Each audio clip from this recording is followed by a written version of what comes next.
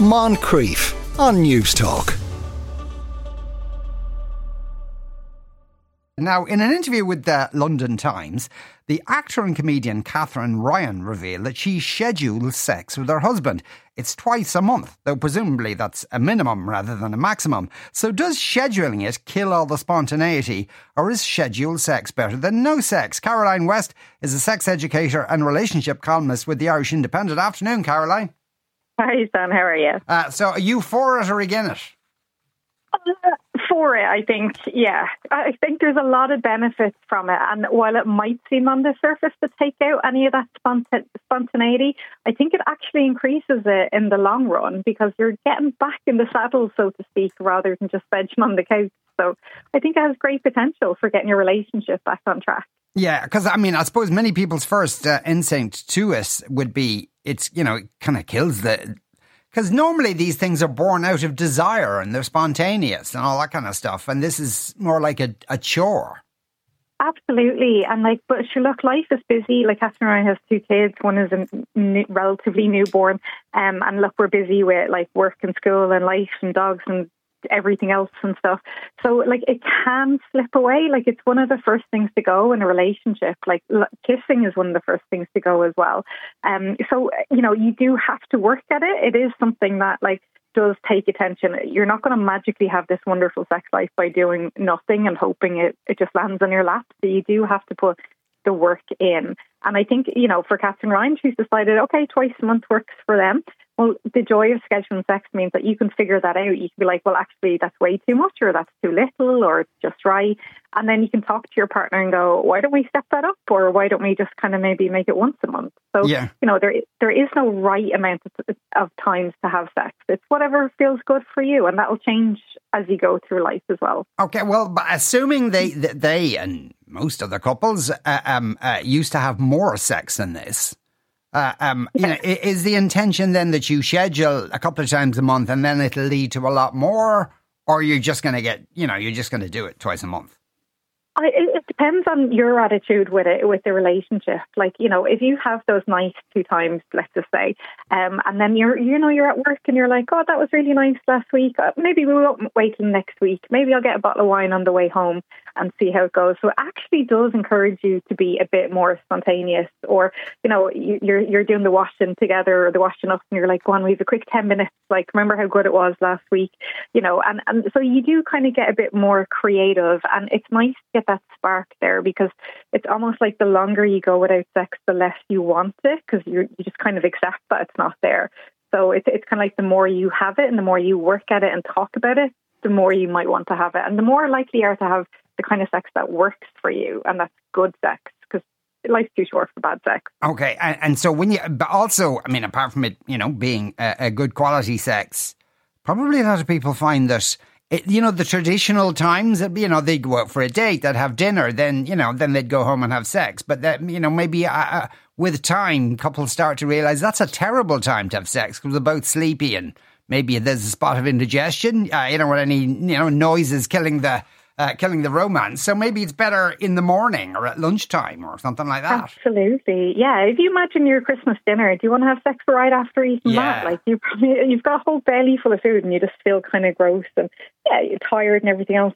So have sex before you go out on the date so that you have something to talk about over dinner if you want to as well. But a lot of couples have that desire discrepancy of they want sex in the morning, or they want it outside the bedroom, or whatever happens to be. So this is your opportunity. If you're at the point of thinking, I need to do something about my sex life, think about when you want it as well. And, see where you can compromise. One of you might be a morning person and one is an evening person. So how do you work to make sure both people's needs are met? Because it's not just about what you get, it's about what you build together. I imagine that could be a source of friction, though, in the sense, when we were first going out, we'd be, at it morning, noon in life, we'd do it on the kitchen table, and he wants to go back to those days and she's saying, I'm just not that person anymore. yeah, look, life takes over, and we can't act like we're all young, free and single and have 100 quid to spend on a fancy lingerie set and all the rest.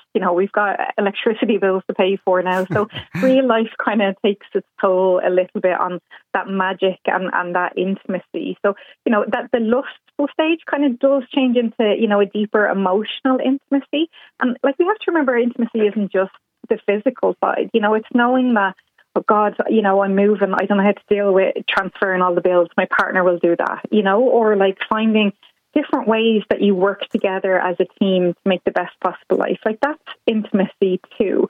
So you don't have that at the start of a relationship, but you build up to that. So, things change and they ebb and they flow. And, if you go through life, you could be wrecked from work, or you could be in the menopause, or you could be experiencing erectile dysfunction. All these things impact how we feel about sex and our comfort levels in talking about them. So it's perfectly natural to have things ebb and flow when it comes to the bedroom. So there is no one golden time of like, you have to have sex twice a month, or it has to be twice a week, or whatever. It's what works for you is important. Yeah. Somebody's texting in to say, is there such a thing as bad sex? Oh, far too much of it. Yeah. So bad sex is more when it's like the other person is essentially using you as a glorified masturbation tool. Like, they're only interested in what they get out of you and what you can do for them. So sex should be a mutual experience. It should be mutually pleasurable, mutually consensual. You talk about what you want to do to each other. You check in and say, is this all right? Do you want me to go harder or faster or softer or whatever you happen to be doing? And it should be that you should kind of walk away feeling better than you were before. So if you're walking away from sex not feeling great for whatever reason, that's not good sex. And, so sex is not the space to be selfish. That's what bad sex is.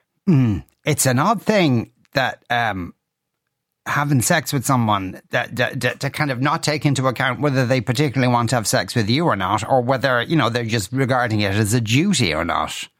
And that's there's a lot of that out there, yeah. And people who just don't care about the other person. They're like, I'm horny, I want to get my end away. Like, who cares about that other person? And that's really not great. Like, that's what consent is. Consent is just about respect.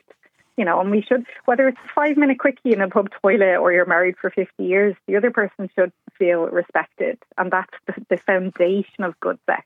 You don't have to have a long, loving relationship. You don't have to do X, Y, Z, but you do have to feel respected. Yeah. And those two things, by the way, aren't mutually exclusive, being married for 50 years and having a quickie in a toilet. They're not. You make do whenever you can. Scheduling sex saved my marriage, says one texter. Went from never having sex to once a week. We both felt way better after and still do 10 years later, says this person. So there you go. That really works. Caroline, thanks a million. As ever, you're a rock of sense. That's the sex educator and relationship columnist with the Irish Independent, Caroline West. Moncrief, weekdays at 2 p.m. on News Talk.